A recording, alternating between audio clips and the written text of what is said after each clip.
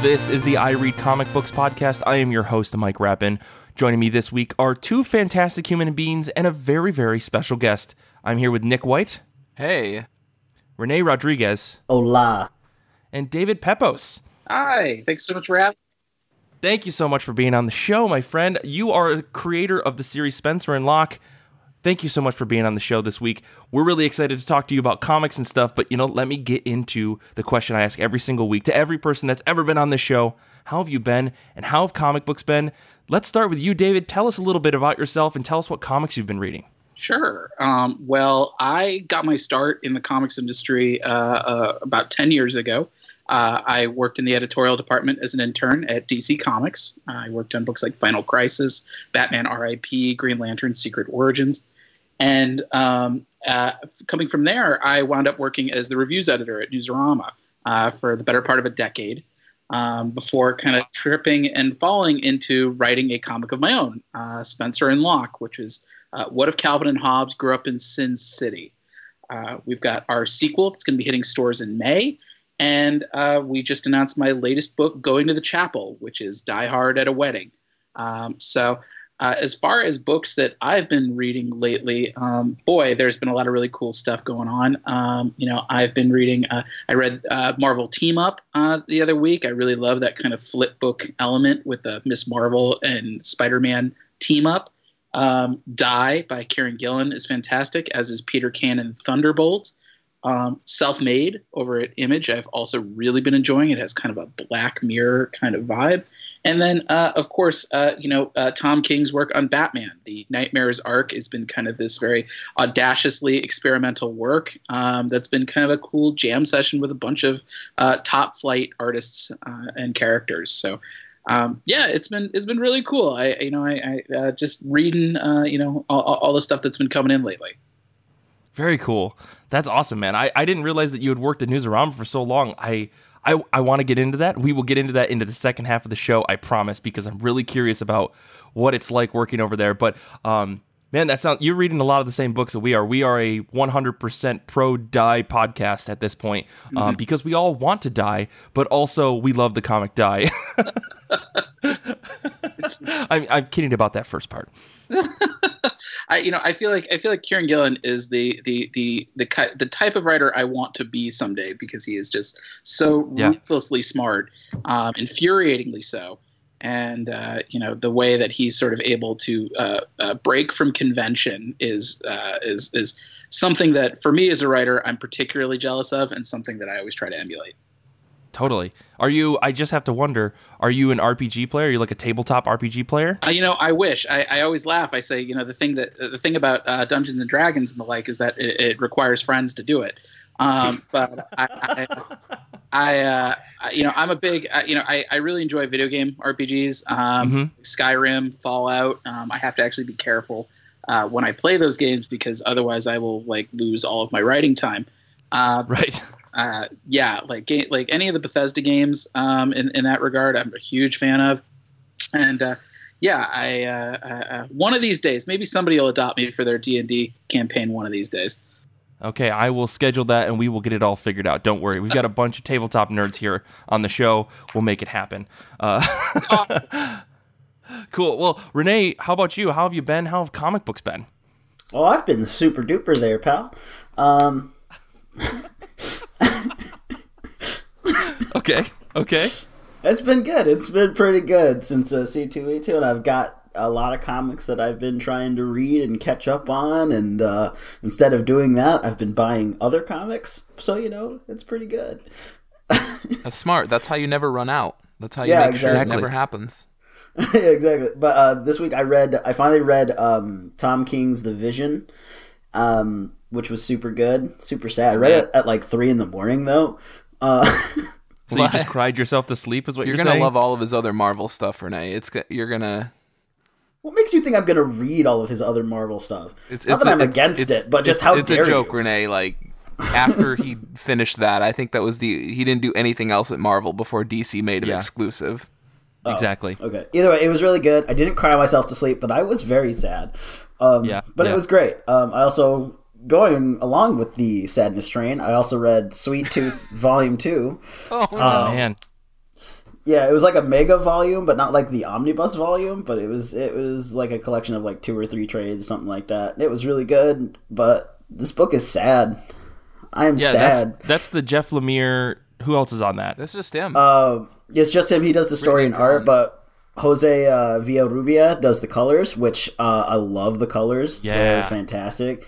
And Pat Brousseau does the lettering, which I feel like the lettering of that book does not get enough credit because like it changes up and it's also really good. Did you read like these books back to back, Renee? Because that's like does not seem like a smart idea for one's emotional well-being. Well, I'm a super happy guy, so sometimes I need an emotional kick to the I need an emotional kick to the nads, just to ground me, And then we're gonna hit the. Oh wow! I just kind of realized all the books I read this past week were super sad because I read Monster Volume 2, which that book is amazing. That book is dope, but it's so sad, so much darkness, and then the last thing I read was the latest chapter of Hell's Paradise, Jigokuraku, which is a manga by Yuji Kaku. And it's I've been reading it through Shonen Jump. Even though it's more of an adult series, I don't actually think it runs in Jump, but you can read it on the site. And that is an awesome series. It's about a ninja who is on death row and is given a chance to go back to his wife if he goes to this mysterious island to find the elixir of life for the emperor. And on the island, there's just a bunch of monsters and this crazy like god and all these other assassins that are also supposed to like try and get the elixir, but they're also trying to kill each other. And it's super nuts. And it's also, the art is amazing. It's also really dark, but it reminds me a lot of the series Samurai Deeper Kyo and Berserk, which are also very kind of dark but beautifully drawn series. And it's a really good series, but don't read it at night. Okay. That's the only thing I can say. So yeah, a lot of sadness happening this week, but I'm still feeling really good. So yay! Just wait for that other shoe to drop. That's all I'm saying, man.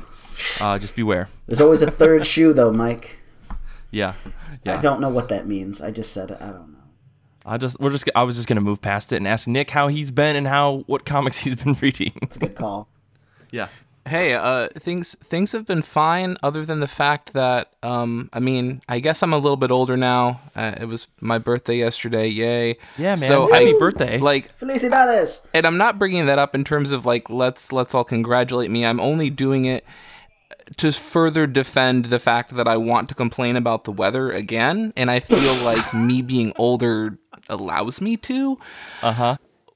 It's been snowing like fucking mad for the past 4 or 5 hours in Michigan. Literally, it's insane. I don't understand this. Whatever. What the hell? What have I been up to? I've been playing a lot of Moonlighter, which is a really, really cool... I think it's for Switch. I know I've been playing it on PC. Sort of a pixel art Legend of Zelda kind of game where you run a shop in a typical RPG, JRPG village during the day, and you sell items, and then at night you venture out to these dungeons on the outskirts of town where you try to collect items that you go and then you sell them during the day in your shop.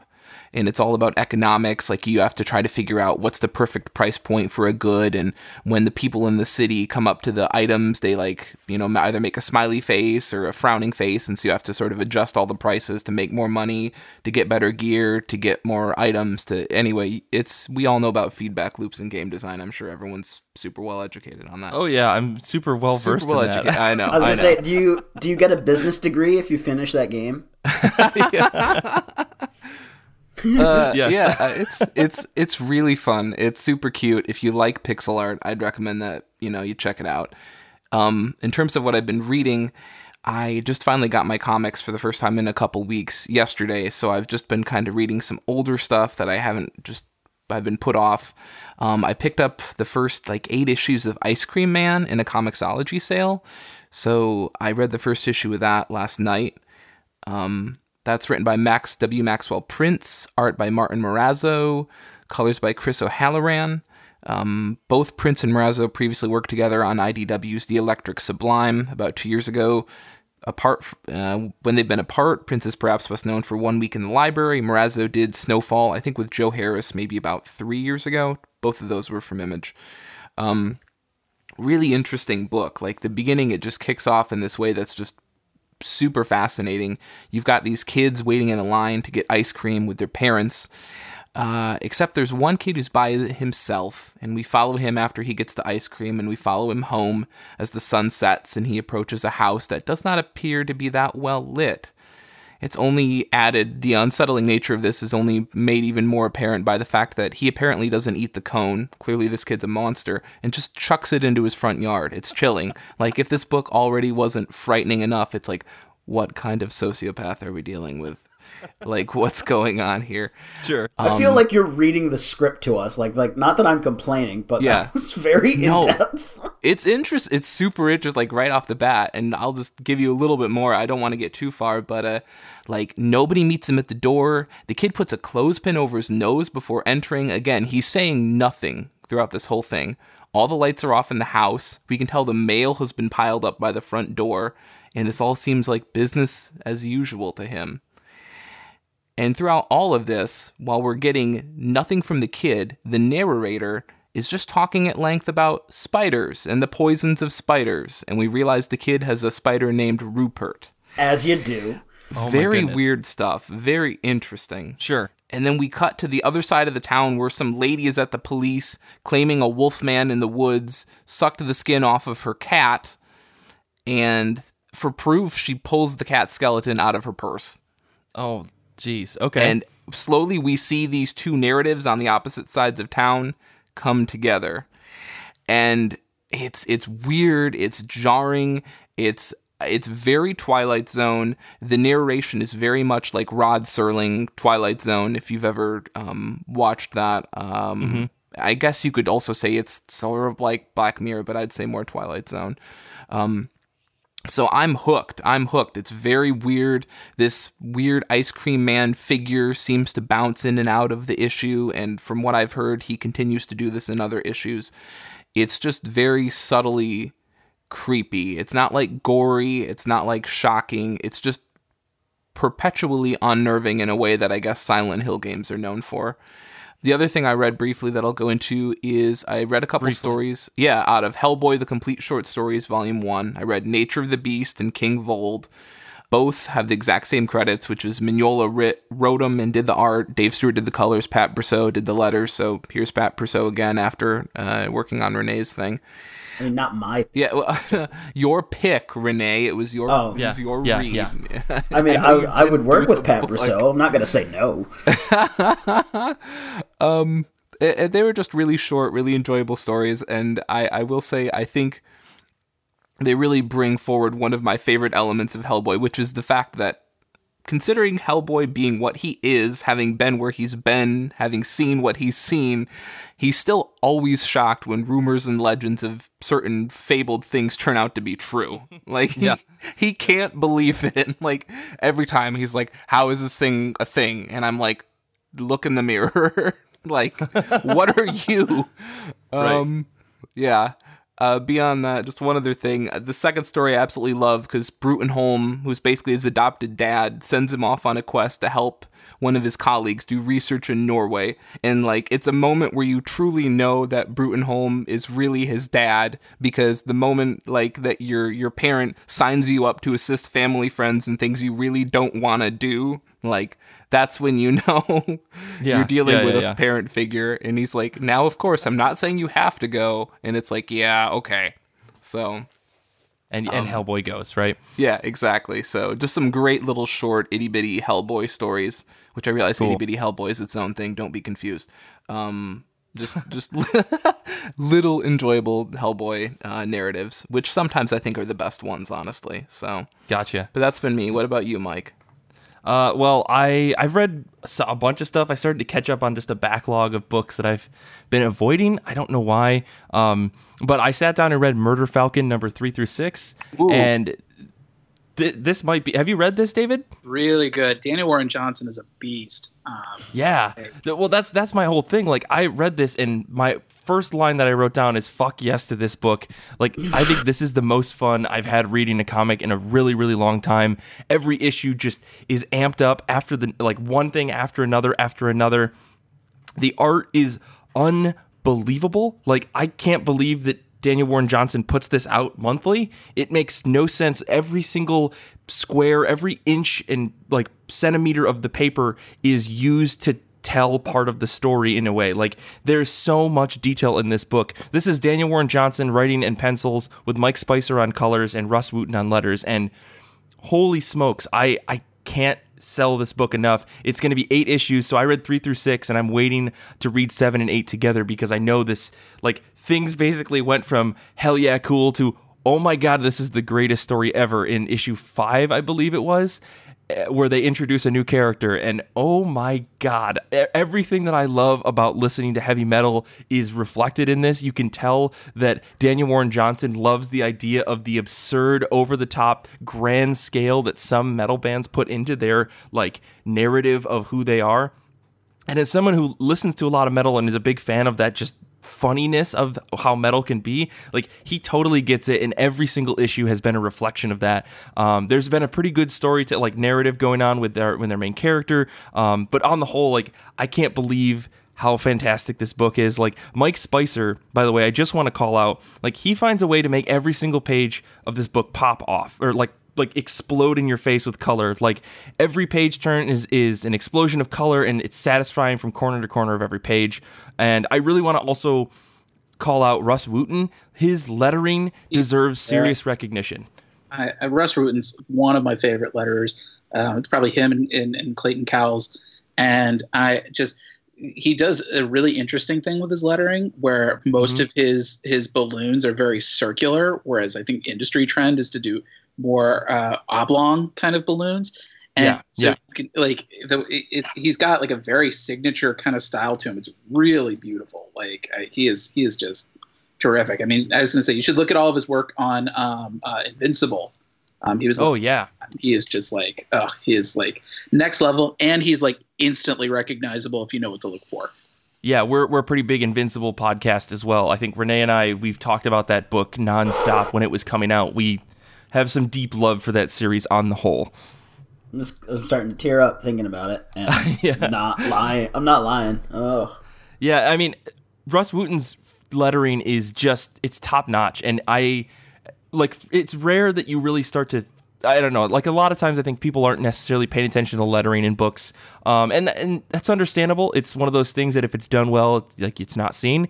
But really, like, page after page in this book, it's clear that, like, there's so much love and effort that went into making things look cool, like making the dialogue look as cool as the rest of the imagery that's happening on the page. And I really, really hope he gets some recognition for this book, because this by far might be one of his best, like, jobs beyond, like, anything. Like, his Invincible work, really good. I know his name, he's been on a million other books as well, but this one is just fantastic. So I'm savoring the last 2 issues of this because I really want to just have I'm just going to blare Behemoth or something in my apartment and just read the last 2 issues of this. It's going to be a fantastic event for me, and I really feel bad for my cats and my fiance in my apartment because it's going to be a time for them. But yeah, so let's move on. Let's talk about comics that are coming out this upcoming week, I guess, or in the near future. Comic books are dropping on April 17, 2019. I want to know what you guys are excited about. Let's start with Nick. Okay, for me this week, it's got to be Gideon Falls number 12. That's written by Jeff Lemire, drawn by Andrea Sorrentino, and colors by Dave Stewart. It's always difficult when I pick this book because it is definitely the thing I'm most excited for, but it's always the most difficult thing to try to talk about.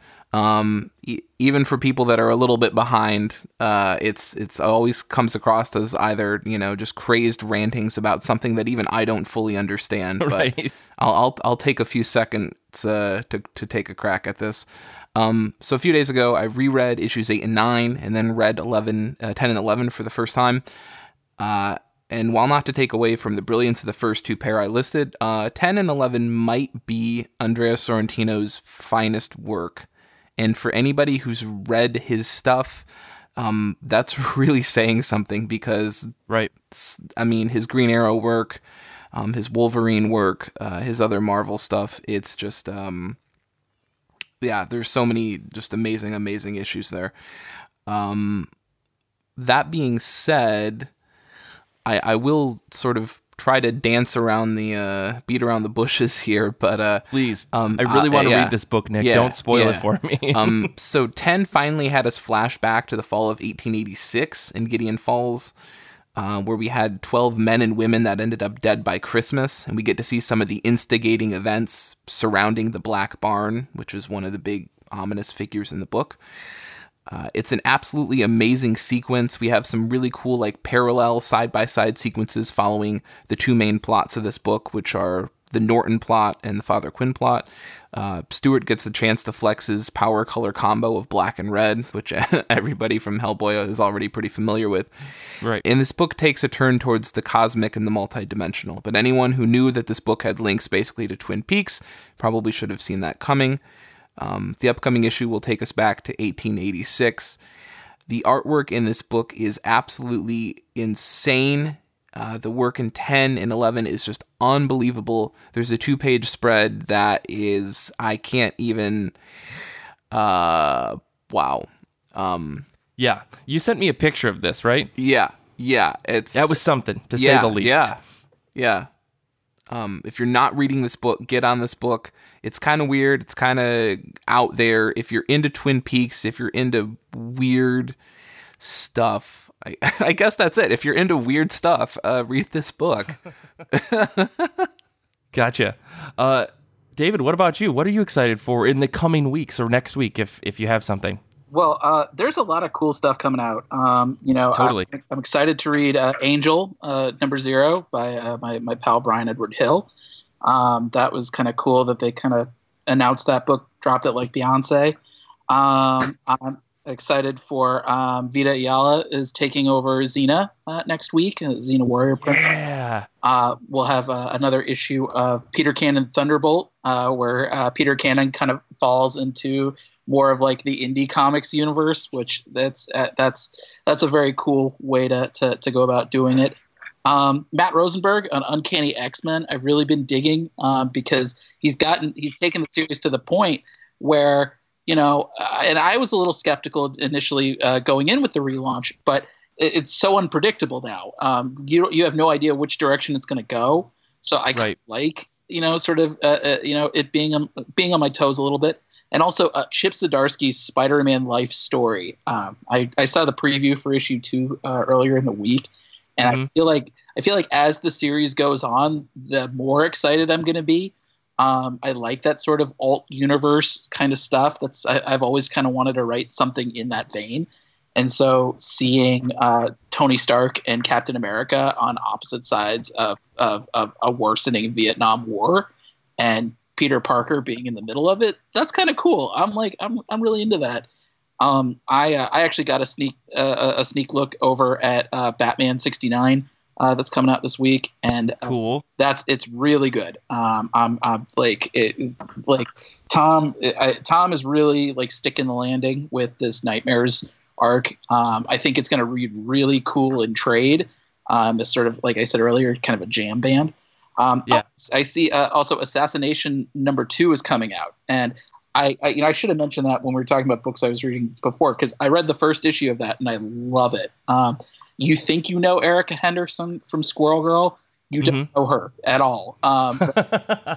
Seeing kind of the range that she brings to this, and that Kyle Starks is just so damn funny with it.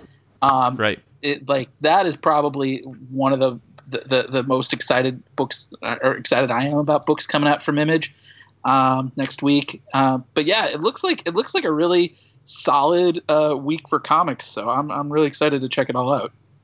Totally. I mean, I grabbed the first issue of Assassination. I just haven't read it yet. I've heard it's really good things. I think because Erica Henderson's on it, like, people have a certain expectation, and sure, like the spin that she puts on this book is so terrific, and it sells this kind of tongue-in-cheek script so well Yeah, it's really terrific, and probably one of my favorite Skybound things to come out since Outer Darkness.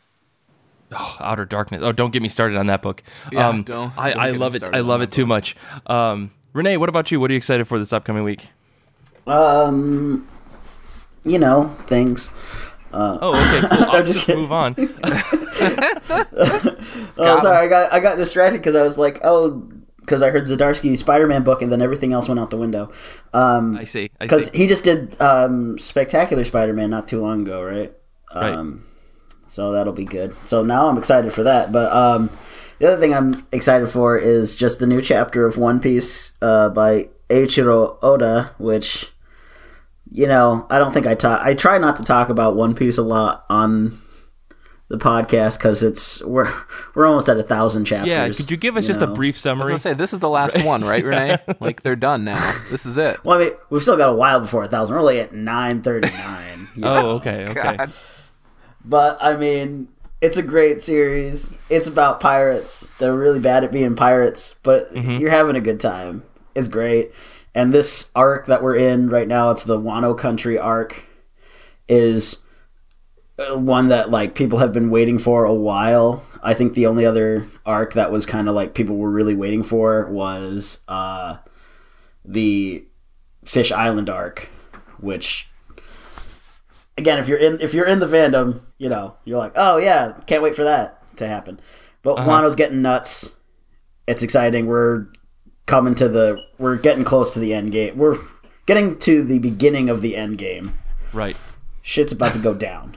Yeah, I'll just catch up on those 1,000 chapters real quick. Look, but pay I know. $25 a year, and all of One Piece can be yours. Hey, I'm already there. I'm doing that. I'm reading Assassination Classroom right now. Got caught up on My Hero Academia. I'm in it. I'm reading these manga. One Piece is it's a mountain. And I know that if I start on it, I won't be able to stop. So I want to catch up on other things before I get too deep into the One Piece world. Oddly enough, they climb a mountain that has a river that goes over it. So Perfect. Go cash your check, Renee. Go. Yeah. I'm sure it's in the mail. I don't know what that means. Yeah. Well, so for me this week, I'm excited for Age of X-Men Next Gen #3 because there's so many X-Men books coming out. How could I not talk about them? I am the go-to person when it comes to all things X-Men. So I'm really liking this series that Ed Brisson is writing with Marcus Toe on art. It's easily my favorite of the Age of X-Men, universe thing that's happening right now. The ongoing joke of the 616 universe, like the universe before this Age of X-Men started, being Glob Herman's fan fiction. Like there's a character and he's writing fan fiction and it's the old 616 universe. This will forever be one of my favorite jokes and my favorite thing about this whole event. But I'm really liking this series. I love these characters. They're all the teenage X-Men that go to high school. I love that side of X-Men in general, and so to actually get a book that's just focused on those characters in that life is like my favorite thing in the world.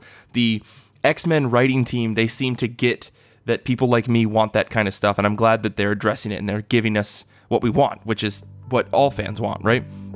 So I'm just a big fan of this Age of X-Men event. I think it's so much fun, and they know where the pitfalls are, and they've just been completely avoiding them, and I appreciate it a lot.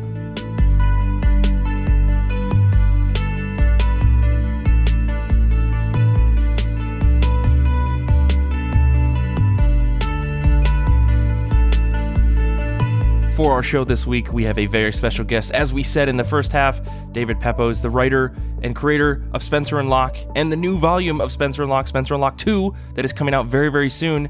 David, could you tell us a little bit about what people can expect from Spencer and Locke 2 if they've read the first volume? Yeah, well, if you're unfamiliar with the original Spencer and Locke, our easy elevator pitch is: what if Calvin and Hobbes grew up in Sin City? It's about hard-boiled detective Locke and his partner, who happens to be a 7-foot-tall imaginary talking panther named Spencer. For our sequel, however, we're taking the Fables approach. No comic strip is safe. We're doing hard-boiled Calvin and Hobbes versus hardcore Beetle Bailey. We're going to have our new villain, Roach Riley. He's kind of like if Heath Ledger's Joker had survived the events of the Deer Hunter. And they're going to sort of be on a collision course, a big head-to-head, as it were. So we're really excited. The first issue of Spencer and Locke 2 drops May 1st, the Wednesday before Free Comic Book Day. And this is, our sequel. It's bigger and better than ever. And it's been a long time in the making. So I'm really excited for readers to get to see what we've been cooking up all this time. Yeah, I mean, you were super gracious enough to let us read that issue before it came out. And I will say, going from, I read Volume 1 leading into the first issue of Volume 2, and I can tell the quality just went up 100 times over. Honestly, the series feels like so much better than the first one. And the first one was good. I enjoyed it. But the second one, holy cow, you guys have seriously knocked it out of the park with that first issue. I feel like I think we all leveled up a lot over the course of our first volume. And on top of that, we just got to know each other. I mean, the great thing about Spencer and Locke 2 is the whole band is back. My artist and co-creator, Jorge Santiago Jr., our colorist, Jason Smith, our letterer, Colin Bell, and our variant cover artists, Mon House and Joe Mulvey, they're all back. And, the core creative team, each were nominated for a Ringo Award for our work in the first volume last year. And seeing how well we've kind of gelled together since our time in the trenches last time, it certainly made the production of Volume 2 100 times easier than the first volume. And I really think that the bar of quality, it really has gone up. I mean, I can't say enough great things about Jorge's art in this book. It's really because he's so comfortable with the characters now, there's so much he can do. And we get to kind of throw in a few different genres into the mix, similar to what we did in our first volume, where we had a nice little sci-fi interlude. Now we're getting to sort of inject bits of, from war comics or from horror or, even a little bit of an unexpected superhero nod in the middle of this. Jorge's potential is, I think limitless. And so seeing him really kind of tear out on this book, it inspires me to bring my A game, and it inspires me to kind of throw everything in the kitchen sink at him, because I know he'll knock it out of the park. Totally. I noticed the dramatic change in the art going from Volume 1 to Volume 2, and that Jorge's art just is phenomenally better. And I'm not trying to insult the previous volume, but you can tell there was a ton of growth between Volumes 1 and Volume 2. It's incredible. Yeah, I think he and I, we talk constantly, in terms of just how we build up a page. I mean, we could have a page-long email just talking about panel layouts, because we're both very verbose and cerebral in our creative process. And but honestly, now Jorge kind of knows what I'm about and what I dig, and I know what he likes and what he enjoys doing. And so it's been a really cool partnership, and watching it grow and evolve has been really thrilling for me.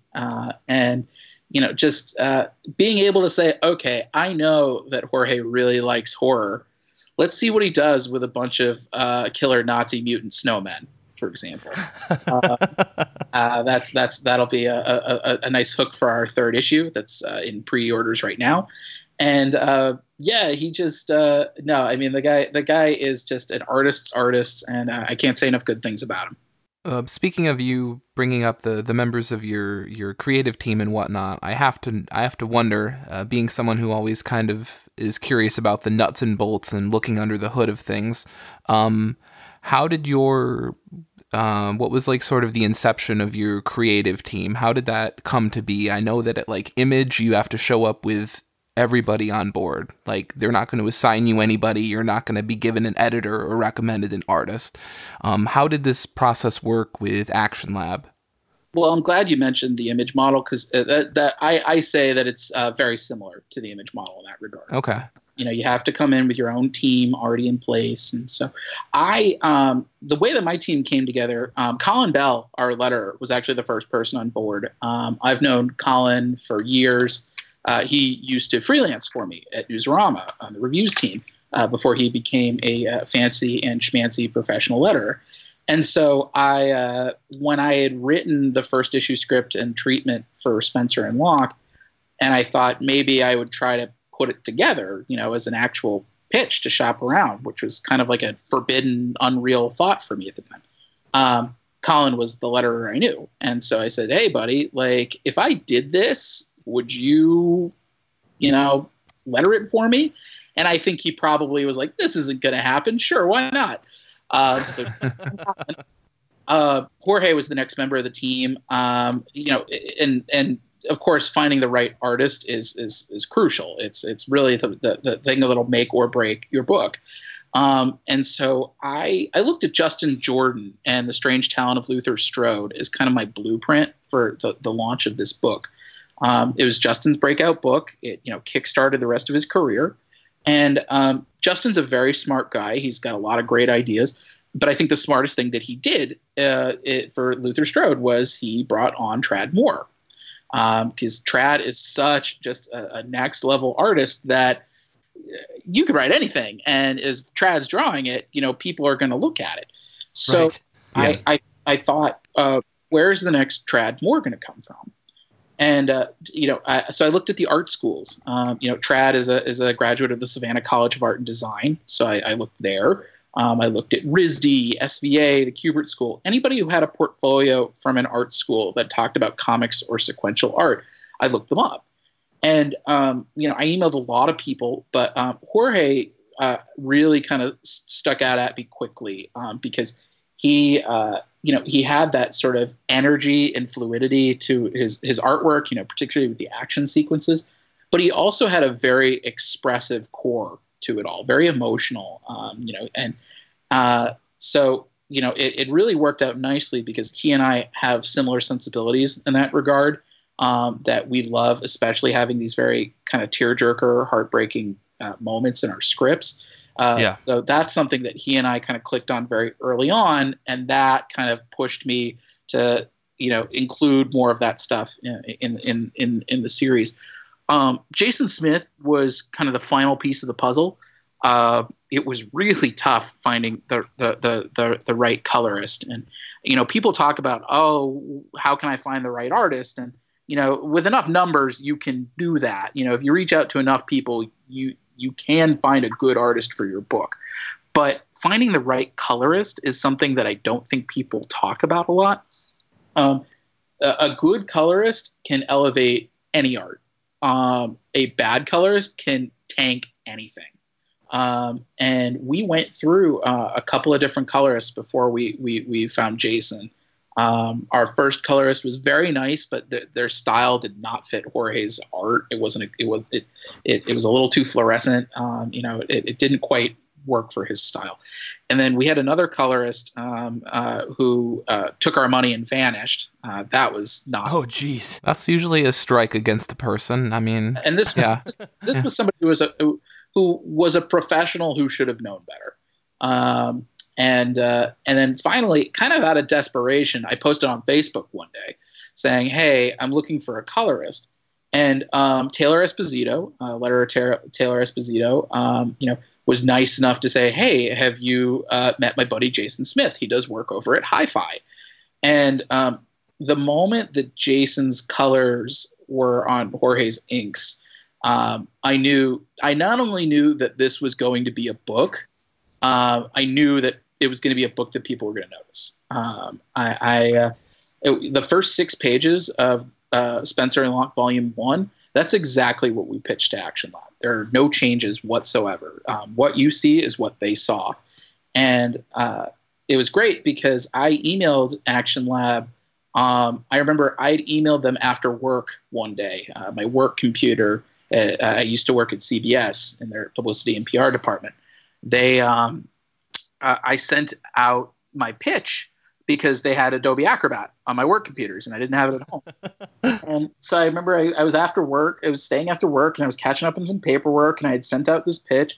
And then about 20 minutes later, I got an email from Dave Dwanch, who at the time was president at Action Lab. And he said, how soon could you get this book done? And I felt like a chill run down my spine. Oh, yeah, dude. I was like, I got to put my money where my mouth is. this book is actually going to be a thing. And yeah, I mean, I'll always love Dave Dwanch for pulling us out of the slush pile. But similar to the image model, Action Lab, they have submissions editors and they have sort of production editors just to make sure that your colors are in the right range, or sort of to give it one quick read through to make sure that you don't have any typos, or you're not dropping any sort of horrible words in it. But the actual production is on us. I sort of in that regard kind of served as the editor on the book as well as the writer. And I always say that 10 years as being a reviewer and 9 months working in editorial, that was all barely enough to get me across the finish line. It was what I thought I knew was just like a drop in the bucket. You can only pick up so much theory before it gets tested when you put it into practice. And right. I do think being a reviewer is one of the main reasons why the book I think worked as well as it did, is because I've been able to articulate what I do and don't like in a comic and why. And so that way I can kind of work with my team, particularly sort of in the early stages, things like thumbnails or initial palettes, and be able to say, hey, this thing looks a little wonky. What if we tried it like this? And that's also just the plus side of being on a creator-owned book, is that you're not pressured to do double shipping, and so you have the time to kind of finesse out any bugs and really able to kind of polish the work until it feels ready for prime time. So yeah, I guess when you're working with Action Lab and stuff, when you were pitching this, were you pitching it as like a multi-arc story, or was this supposed to be like a one and done? Or, I mean, it sounds to me like you've got a billion ideas in your head about this series, which is awesome to hear. I think we talked a little bit before the show and during the break, but were you pitching this as a multi-arc story, or were you just going to see if volume 1 did well, maybe we could do another volume? So it was a little of column A and a little of column B. When I spoke with Action Lab, I was a little conservative about it, because I knew that by virtue of this high concept, there are no comic strips more beloved than Calvin and Hobbes, and for good reason, because Bill Watterson is a genius and he's a pioneer and he's a trailblazer, and he brought so much to to comics as a medium, not just newspaper comics, but comics in general.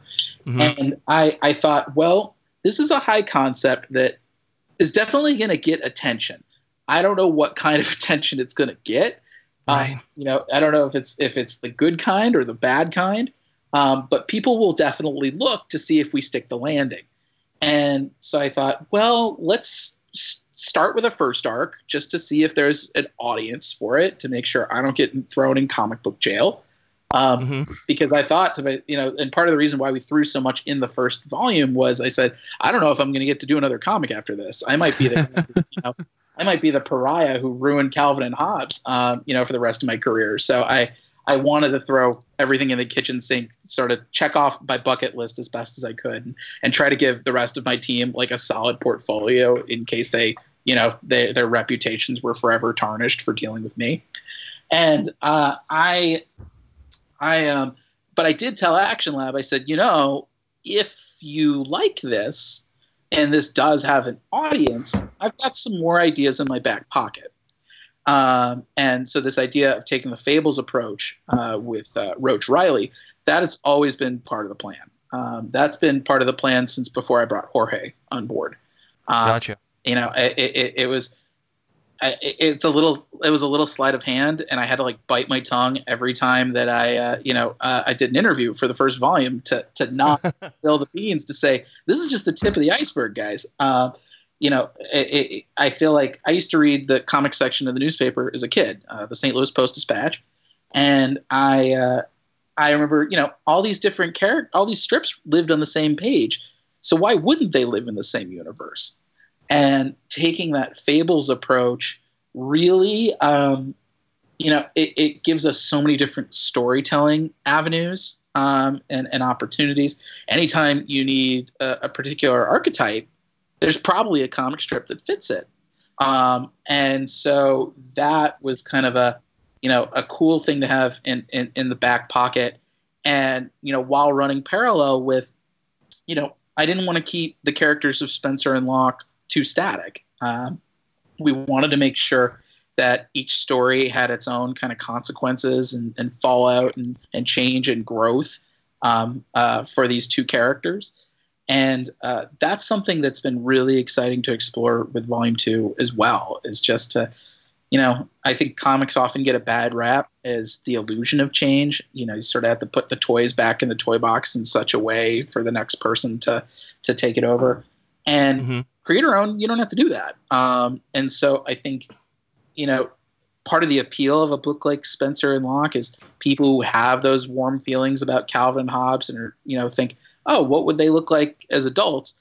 Well, you get to keep building on that. And you get to keep saying, well, if this is true and this happened, then what's going to happen next? And so it's really been a cool way, I think, to keep the characters fresh, both as a creator and as a reader. That's kind of awesome because I guess you kind of just answered one of my questions, because I was like, oh, what kind of comics did you read, like in the comic strips? Or I always called them funnies. I don't know if other people did. Yeah. I was like, well, because we see Beetle Bailey, and I was like, oh, I wonder if you'll jump across to other ones like Zitz, or I know I read Foxtrot and Blondie or Family Circus. But you kind of said you're like, anything's open. So I mean, that's exciting. Just hearing that as a reader. Well, I think it's really cool. Like of course, Roach Riley is, our big villain, our analog of Mort Walker's Beetle Bailey. But we've got a ton of different sort of Easter eggs and analogs and parodies and riffs of a ton of different characters in this book. The ones that I can say publicly, because some of them have been in our previews already. We have Melinda Mercury, who's kind of our riff on Dale Messick's Brenda Starr. She's Locke's new love interest, and I kind of thought it would be a cool idea. Who would be the worst person in the world for a cop to date? Reporter.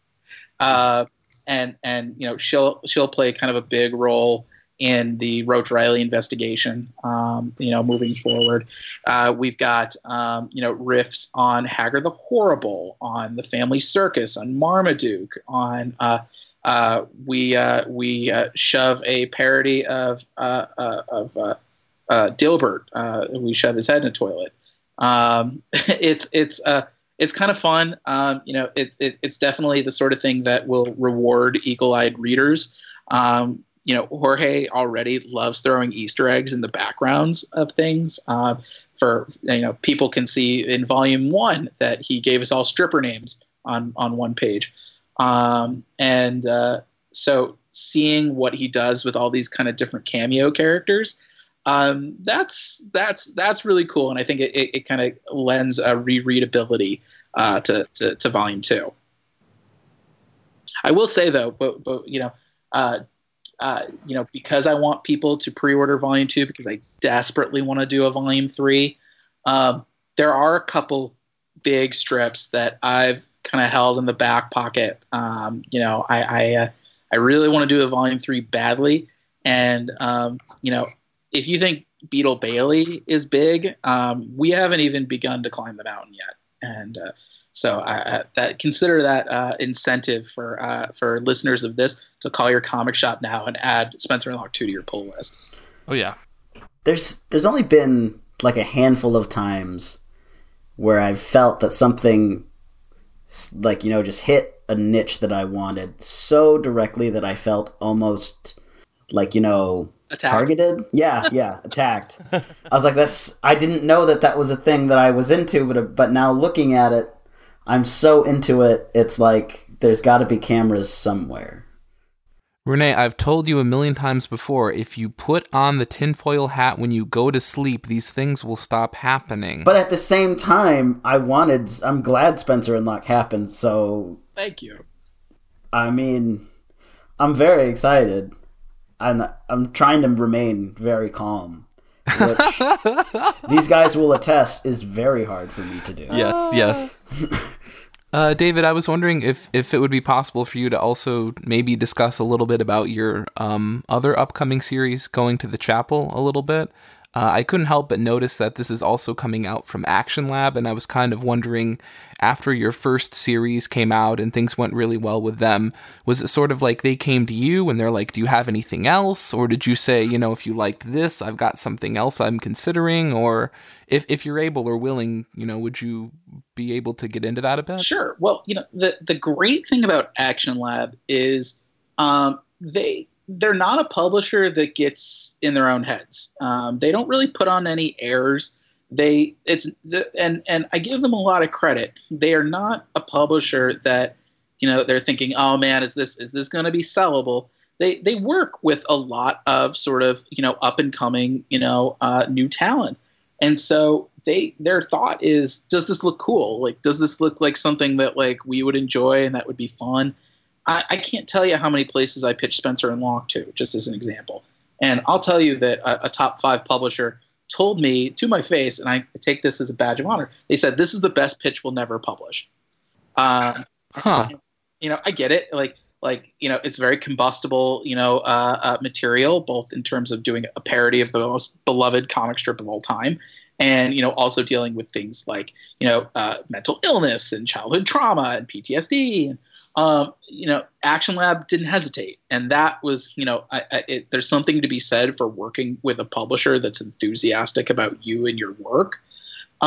It's funny because, Going to the Chapel was a very similar situation that so many, that was a book that I fought really hard for. And I can't tell you how many people, when I would explain the storyline, which is Die Hard at a Wedding, they said, that sounds awesome. We don't know how to sell this. And Action Lab, to their credit, I showed them that pitch and they said, let's do it. We actually were officially greenlit C2E2 of last year, the first night of C2E2. I got the official approval email when I got off the plane to Chicago. Nice. And so about a year later, the fact that the book is been announced and is almost finished production, it's really exciting. I think Going to the Chapel is the story of kind of the world's worst wedding, and that was before the bank robbers showed up. It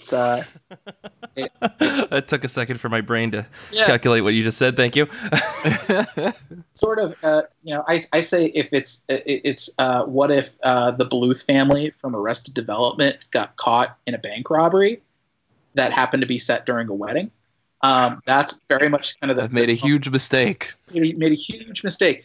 Going to the Chapel, it's the story of a wedding that's taken over by a gang of Elvis-themed bank robbers, the Bad Elvis Gang.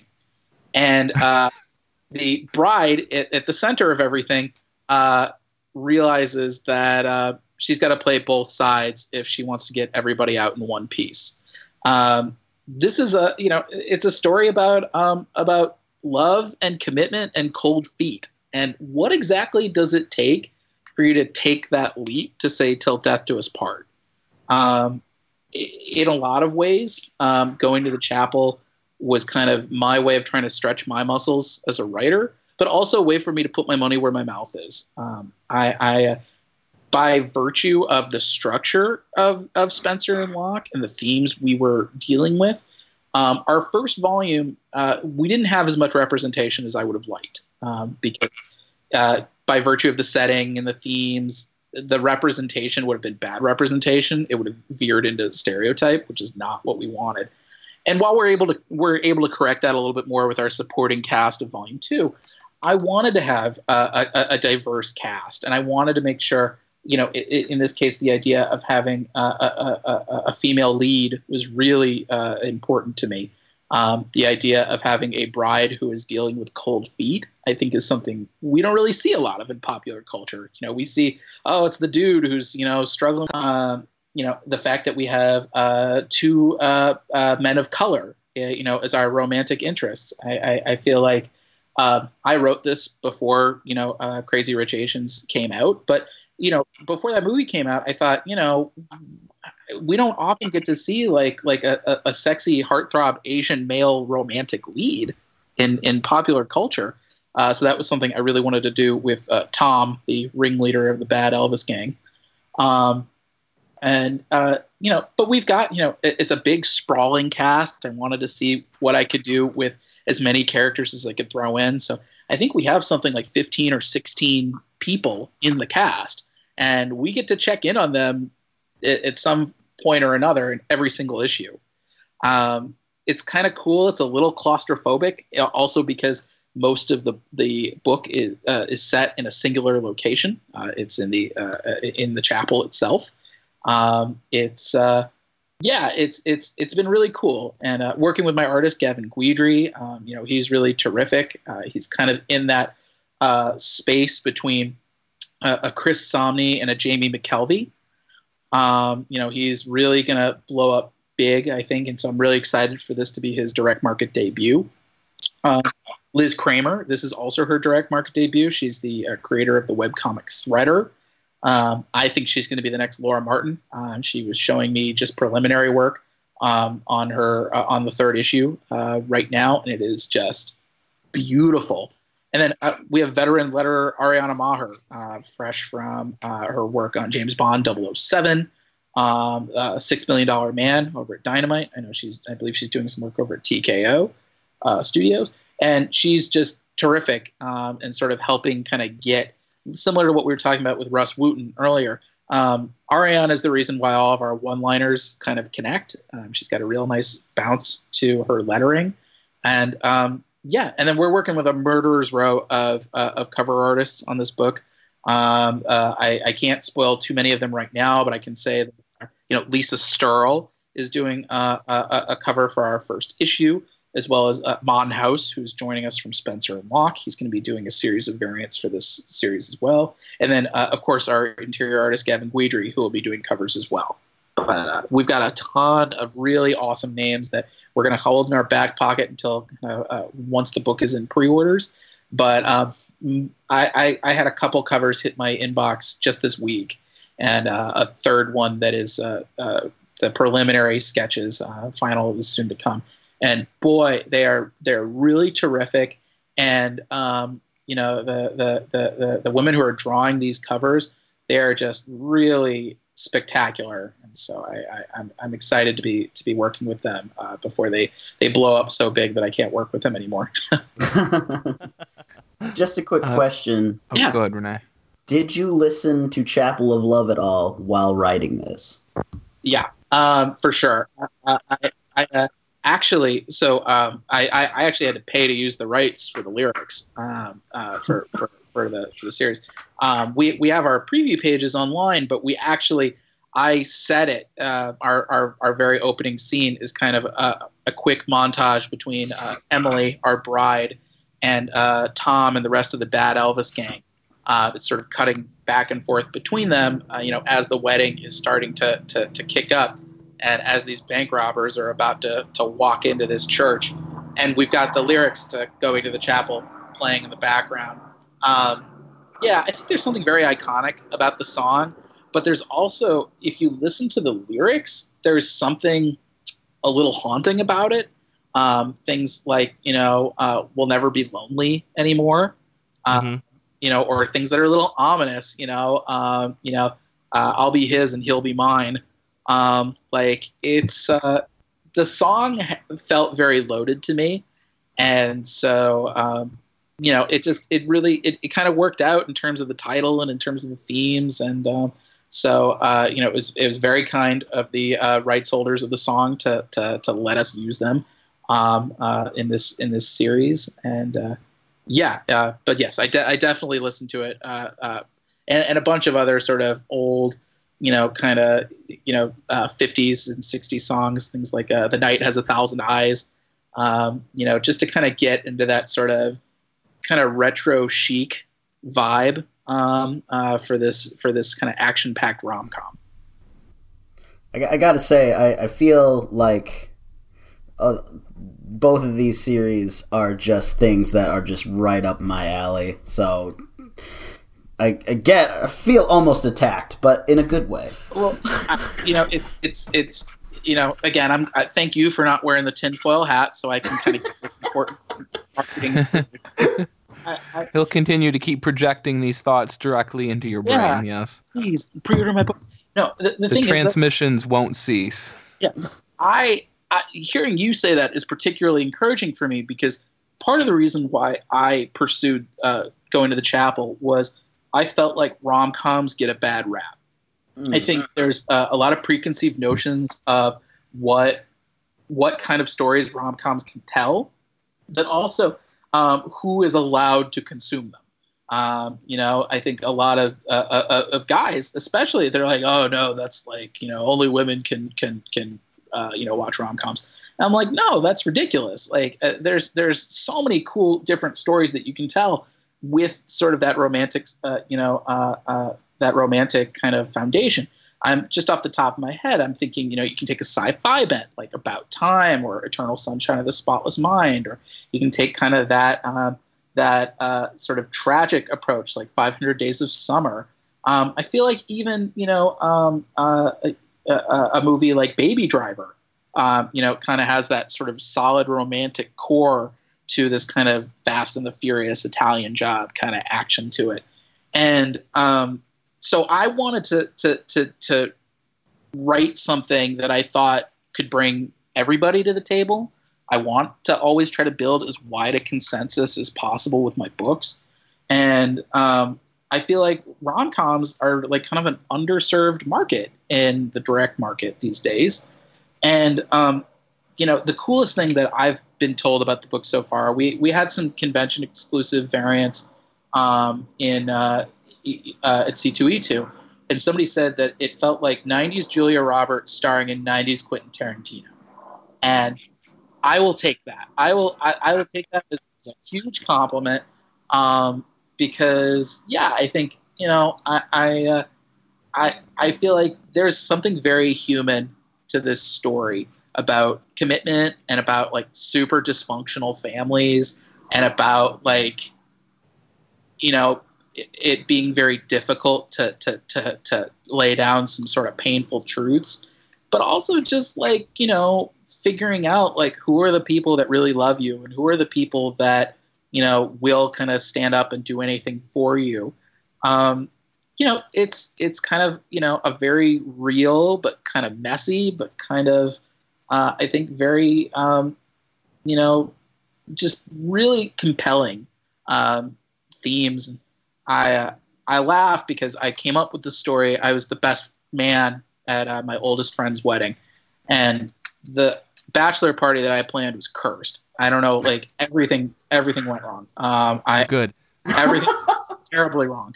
Like the Airbnb was trashed, and like a bunch of people, like a couple people bailed at the last second because they decided they didn't want to pay.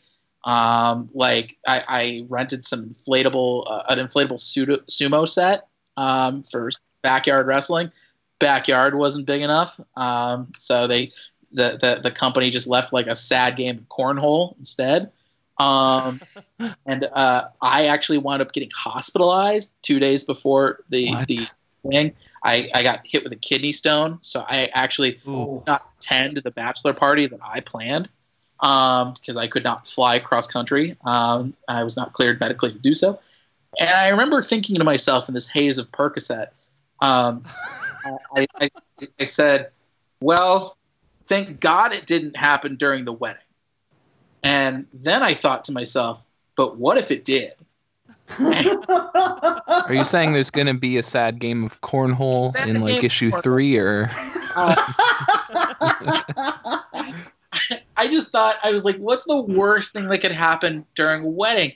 And I thought at first, what if the bride's dad hired a bunch of leg breakers to take out the groom before, he walked his only daughter down the aisle?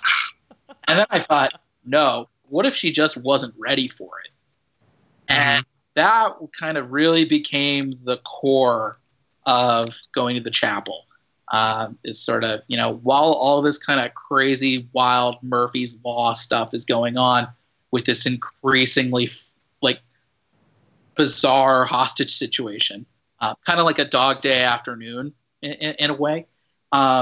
You have this conflicted bride who's just trying to figure out, what the hell am I going to do with the rest of my life? And I think that's something that people can relate to. I feel like there are some people who have married their childhood sweethearts and lived happily ever after, and those people, like, good on them. That wasn't the case with me. While I had a great and wonderful relationship with my college girlfriend, we're not together anymore. And women I've dated since then, we are not together anymore. And so there's a lot of twists and turns when it comes to love. And seeing that alongside just some, like, really fun action that ties into the really robust imagery of a wedding. There was a lot of cool stuff to tap into. And I can say, we've got, I've read the whole series. We've got finished art and finished lettering. We're just wrapping up on our colors right now. And I'm really happy with how it turned out. I think this series as a whole, it has a lot of the same sense of humor as Spencer and Locke, but perhaps not the same kind of bleak tone. And I think, I think it's a love story. So I think at the end of the day, anybody can come in and I think find something to enjoy in this book. Cool. A lot of this has me now worried because I'm getting married later this year. And now all I can think about is, oh no, everything's going to go wrong. Well, I thought you were going to say, like, oh no, there's just going to eventually be a sad game of cornhole. Just make sure that your fiance doesn't have any sort of bank robbers, waiting to take over the wedding. But anybody who check shows that up box. with this mask, tell them, like, sorry, you're not allowed in. Yeah, it's sounds like a pretty simple checklist. Yeah. No Elvises at your wedding. Gotcha. I'll make sure to put that at the top of the list of requirements. But, we are running out of virtual tape. I don't want to take up the rest of your day with this because we could probably talk to you for the rest of the day if we really wanted to. But I realize we've all got things to do for the rest of this afternoon. I mean, Game of Thrones is happening tonight, so I want to get to that. I got to get my whole ritual prepared. So, David, where can people find you on the internet? Where can they find your comics? Sure. Well, you can follow me on Twitter. It's just PepOSD. It's my last name and first initial. And then you can follow Spencer and Locke on Facebook, Twitter, and Instagram at Spencer and Locke. That's just one word, all spelled out. Locke has a silent E at the end. And then you can follow Go Into the Chapel also on Facebook, Twitter, and Instagram. The handle is Go to the Chapel. That's just one word, all spelled out, because going to the chapel does not fit on Twitter. Yeah, and then anybody listening, you can still pre-order the second and third issues of Spencer and Locke 2. You can tell your local comic shop that you want issue 1 as well. Stores tended to run out of our first volume pretty quickly, so they will be able to reorder for you. But pre-orders make or break indie books like ours. Like I've said, I really want to do a volume 3 for this book. I think people are going to love volume 2. So anyone who pre-orders volume 2, consider that essentially, one more vote to tell our publisher, hey, we want to see more of this series, and we'd really like to see it continue the way that the creators intended. Definitely. I want to plug the rest of the stuff for the show. You can follow the rest of us on Twitter. Nick is at Death Star Plans. Renee is at Rodriguer29. I am at Mike Rappin, and the show is at IRCB Podcast. You can join our Goodreads group. We have weekly threads. We have lots of discussions and fun stuff happening there. You can also check us out at ircbpodcast.com. We have a pronunciation guide for all the artists and creators that we have there. Maybe you're not quite sure what their names are. We aren't either. That's why we have the guide. And also, apparently, we have merch. So that's cool. You can check that out. We would love it if you would take the opportunity to rate and subscribe our show, whether that's on iTunes, whether that's on Stitcher, or wherever you see fit. And just please tell your friends about the show, share it however you can. And if you haven't rated, why not? It helps us for sure. We would also love it if you emailed the show if you have any comments or questions or any jokes. Any of that stuff can be sent to ircb@destroythesybe.org. Please subscribe on Patreon if you haven't yet. That's patreon.com/IRCB podcast. You'll get access to exclusive audio, articles, early access to top of my pile posts, and so much more that we have in store for you.